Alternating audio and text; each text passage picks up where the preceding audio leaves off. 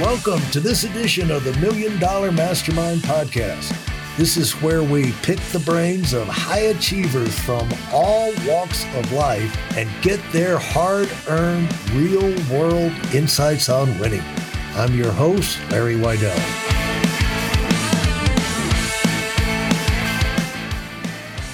I do believe you did get a, master's, PhD in a lot of fields.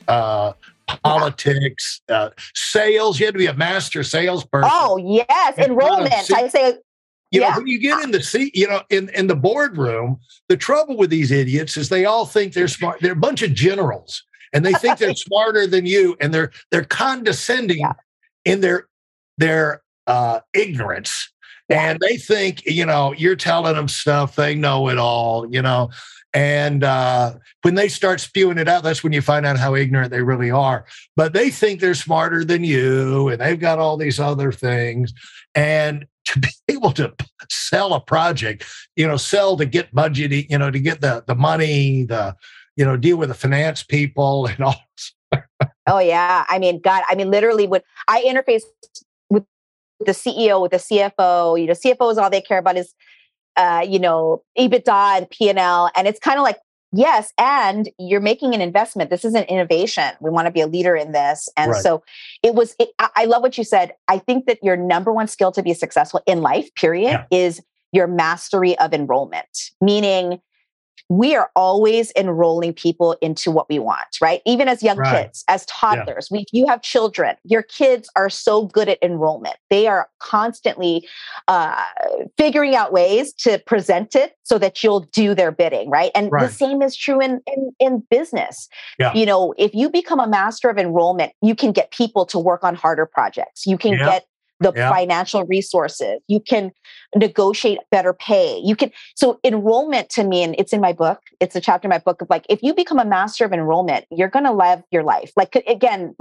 Even whatever, your realtor, your dream home or whatever, enrollment is the What's thing. the biggest thing you learned about becoming a master of enrollment, would you say?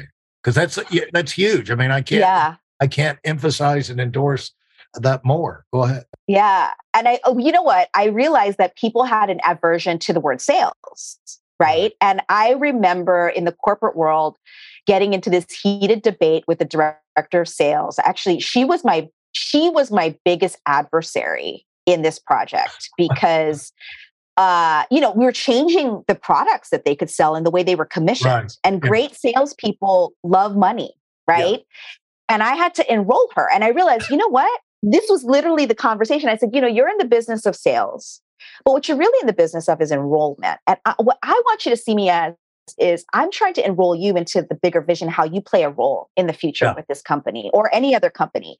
And so that's literally the real conversation when you ask me, how did I master it? Yeah. That conversation with the director of sales and making her see that her mastery of enrollment was a skill that she could to ascend her own way. And she was like, oh, dang, that's a great way to see it, And I think, I don't know. I mean, a lot of times I think because I try to find the words that people can handle. You're pre-selling the heck out of your book. You know that?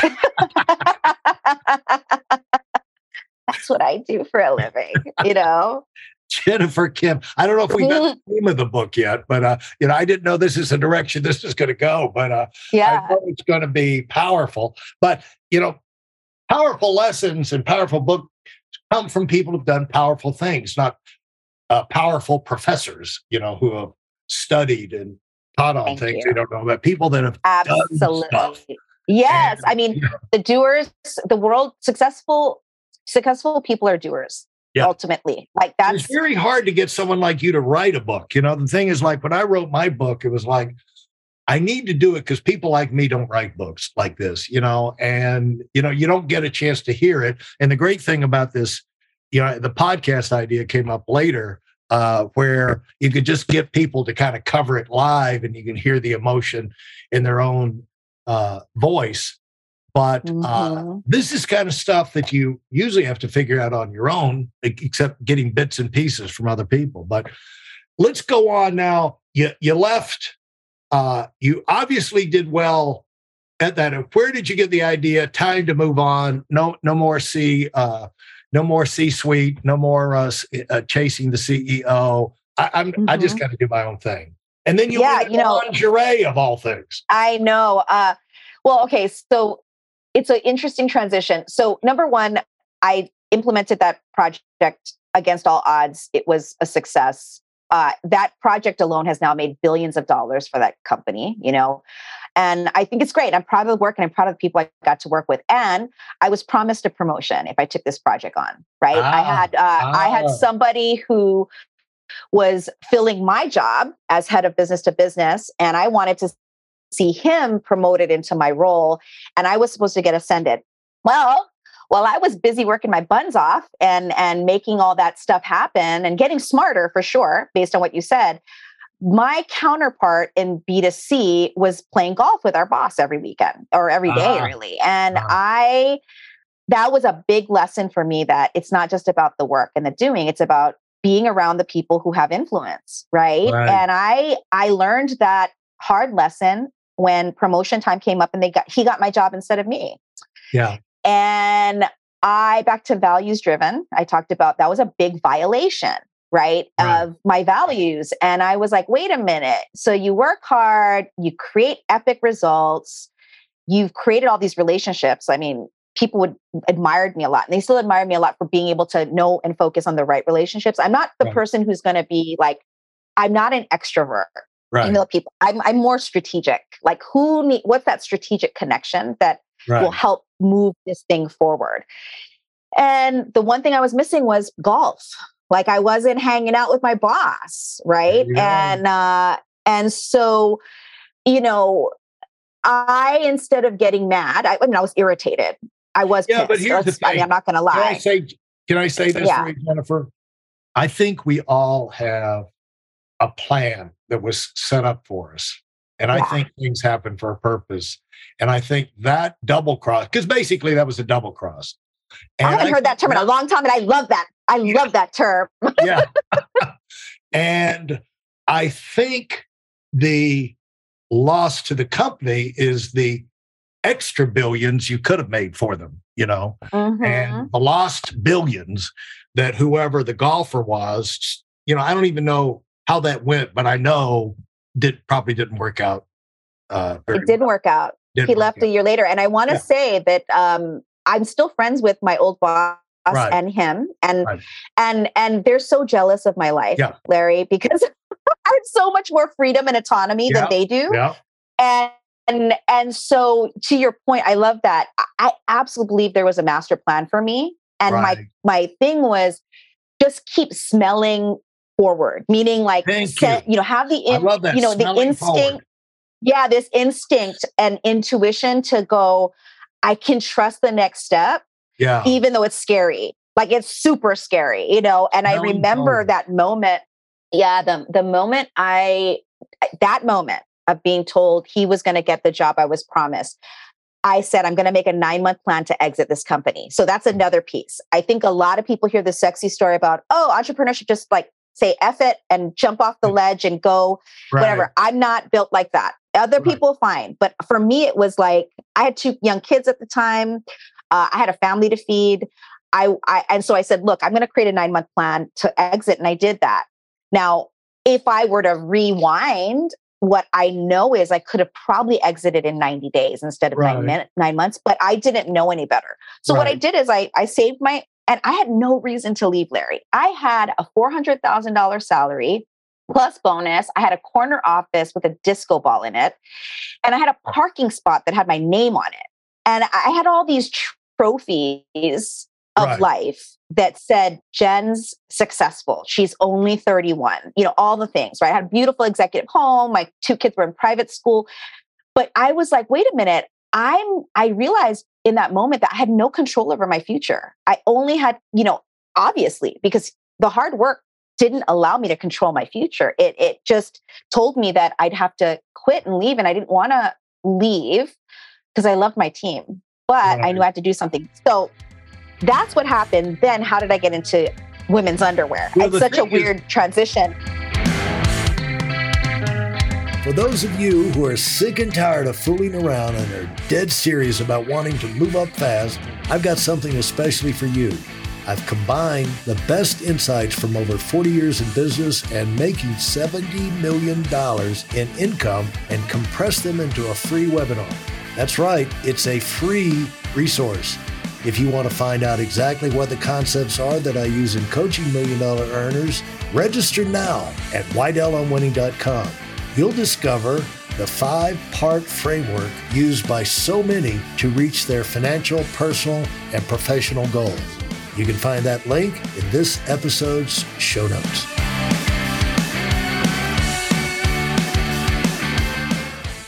The thing is, to emphasize the thing is, first of all, a lot of times the things that happen are unrelated to like salary, position, of this.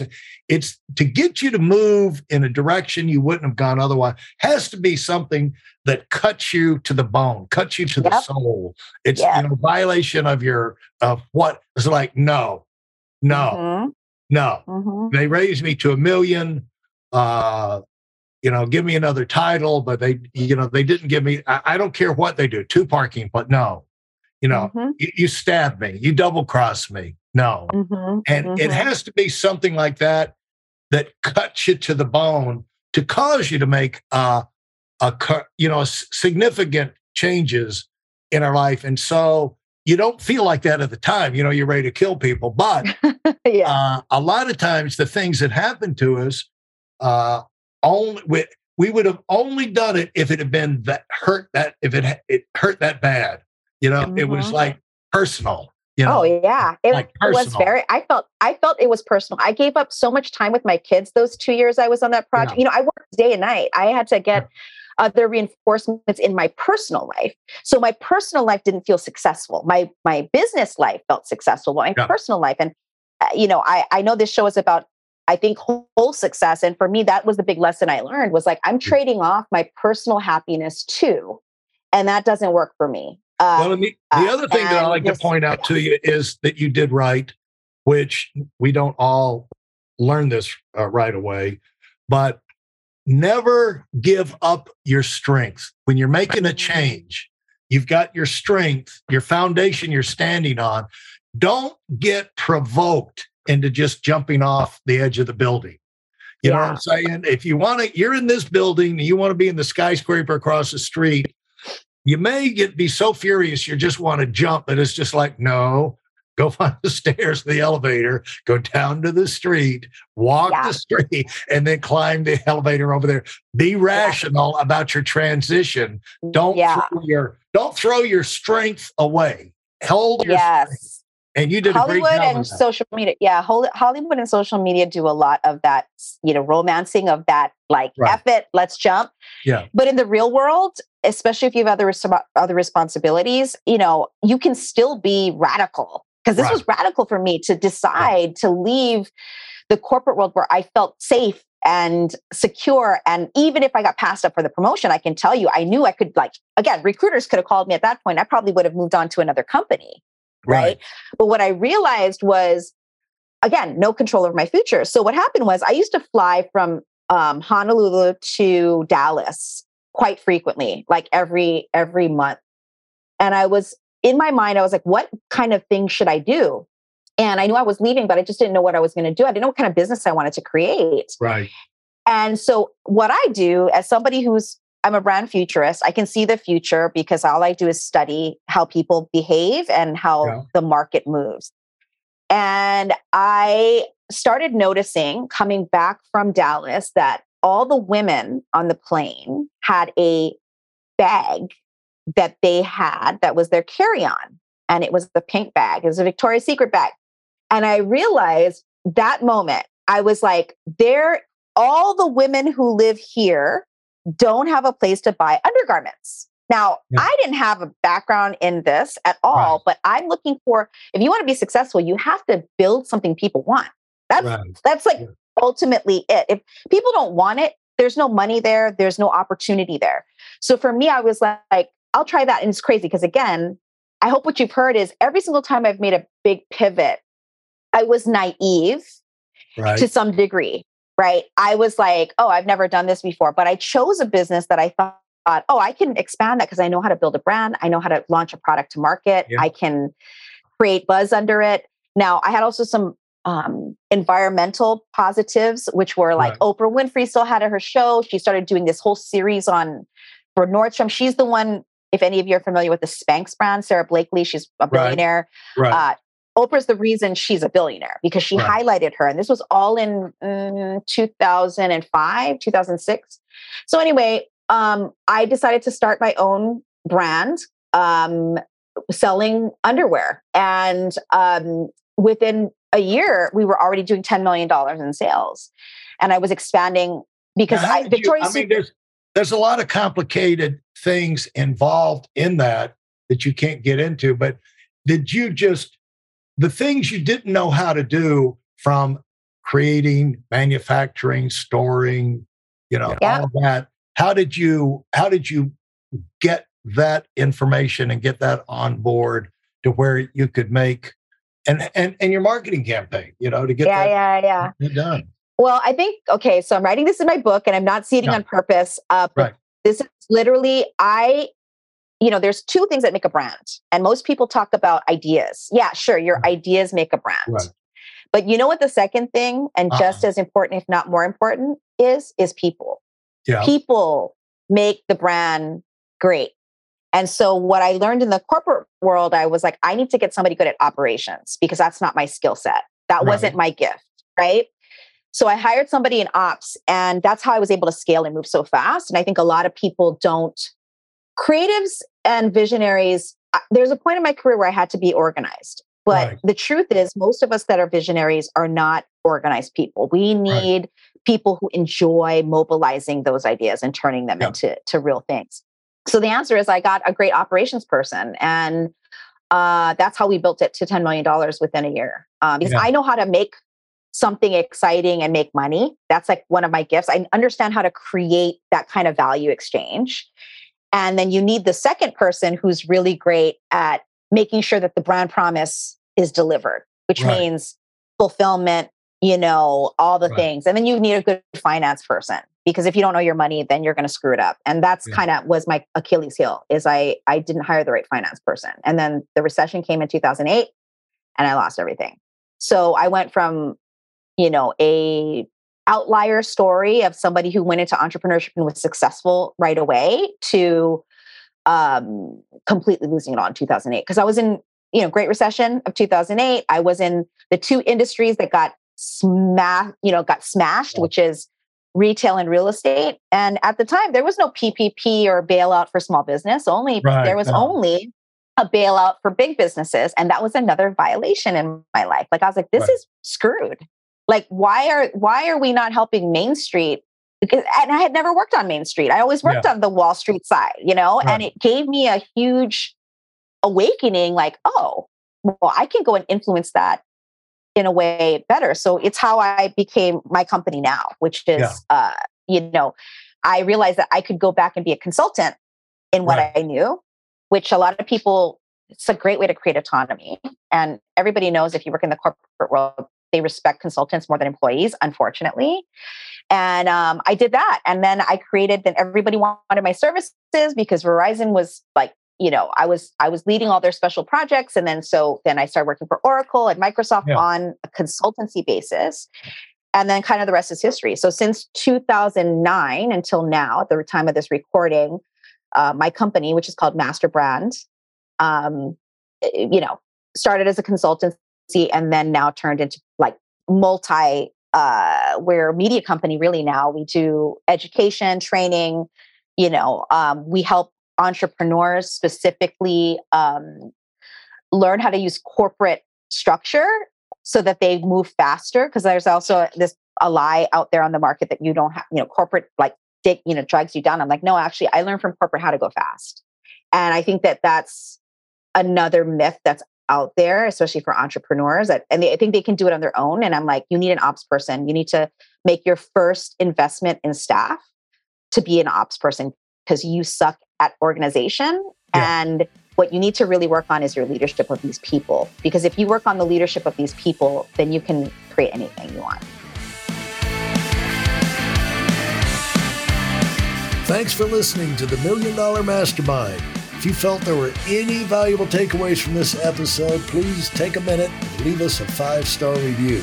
Your feedback is important and really helps us get the word out to a wider audience.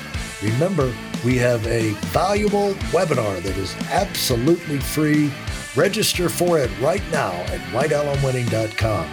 Thanks for listening.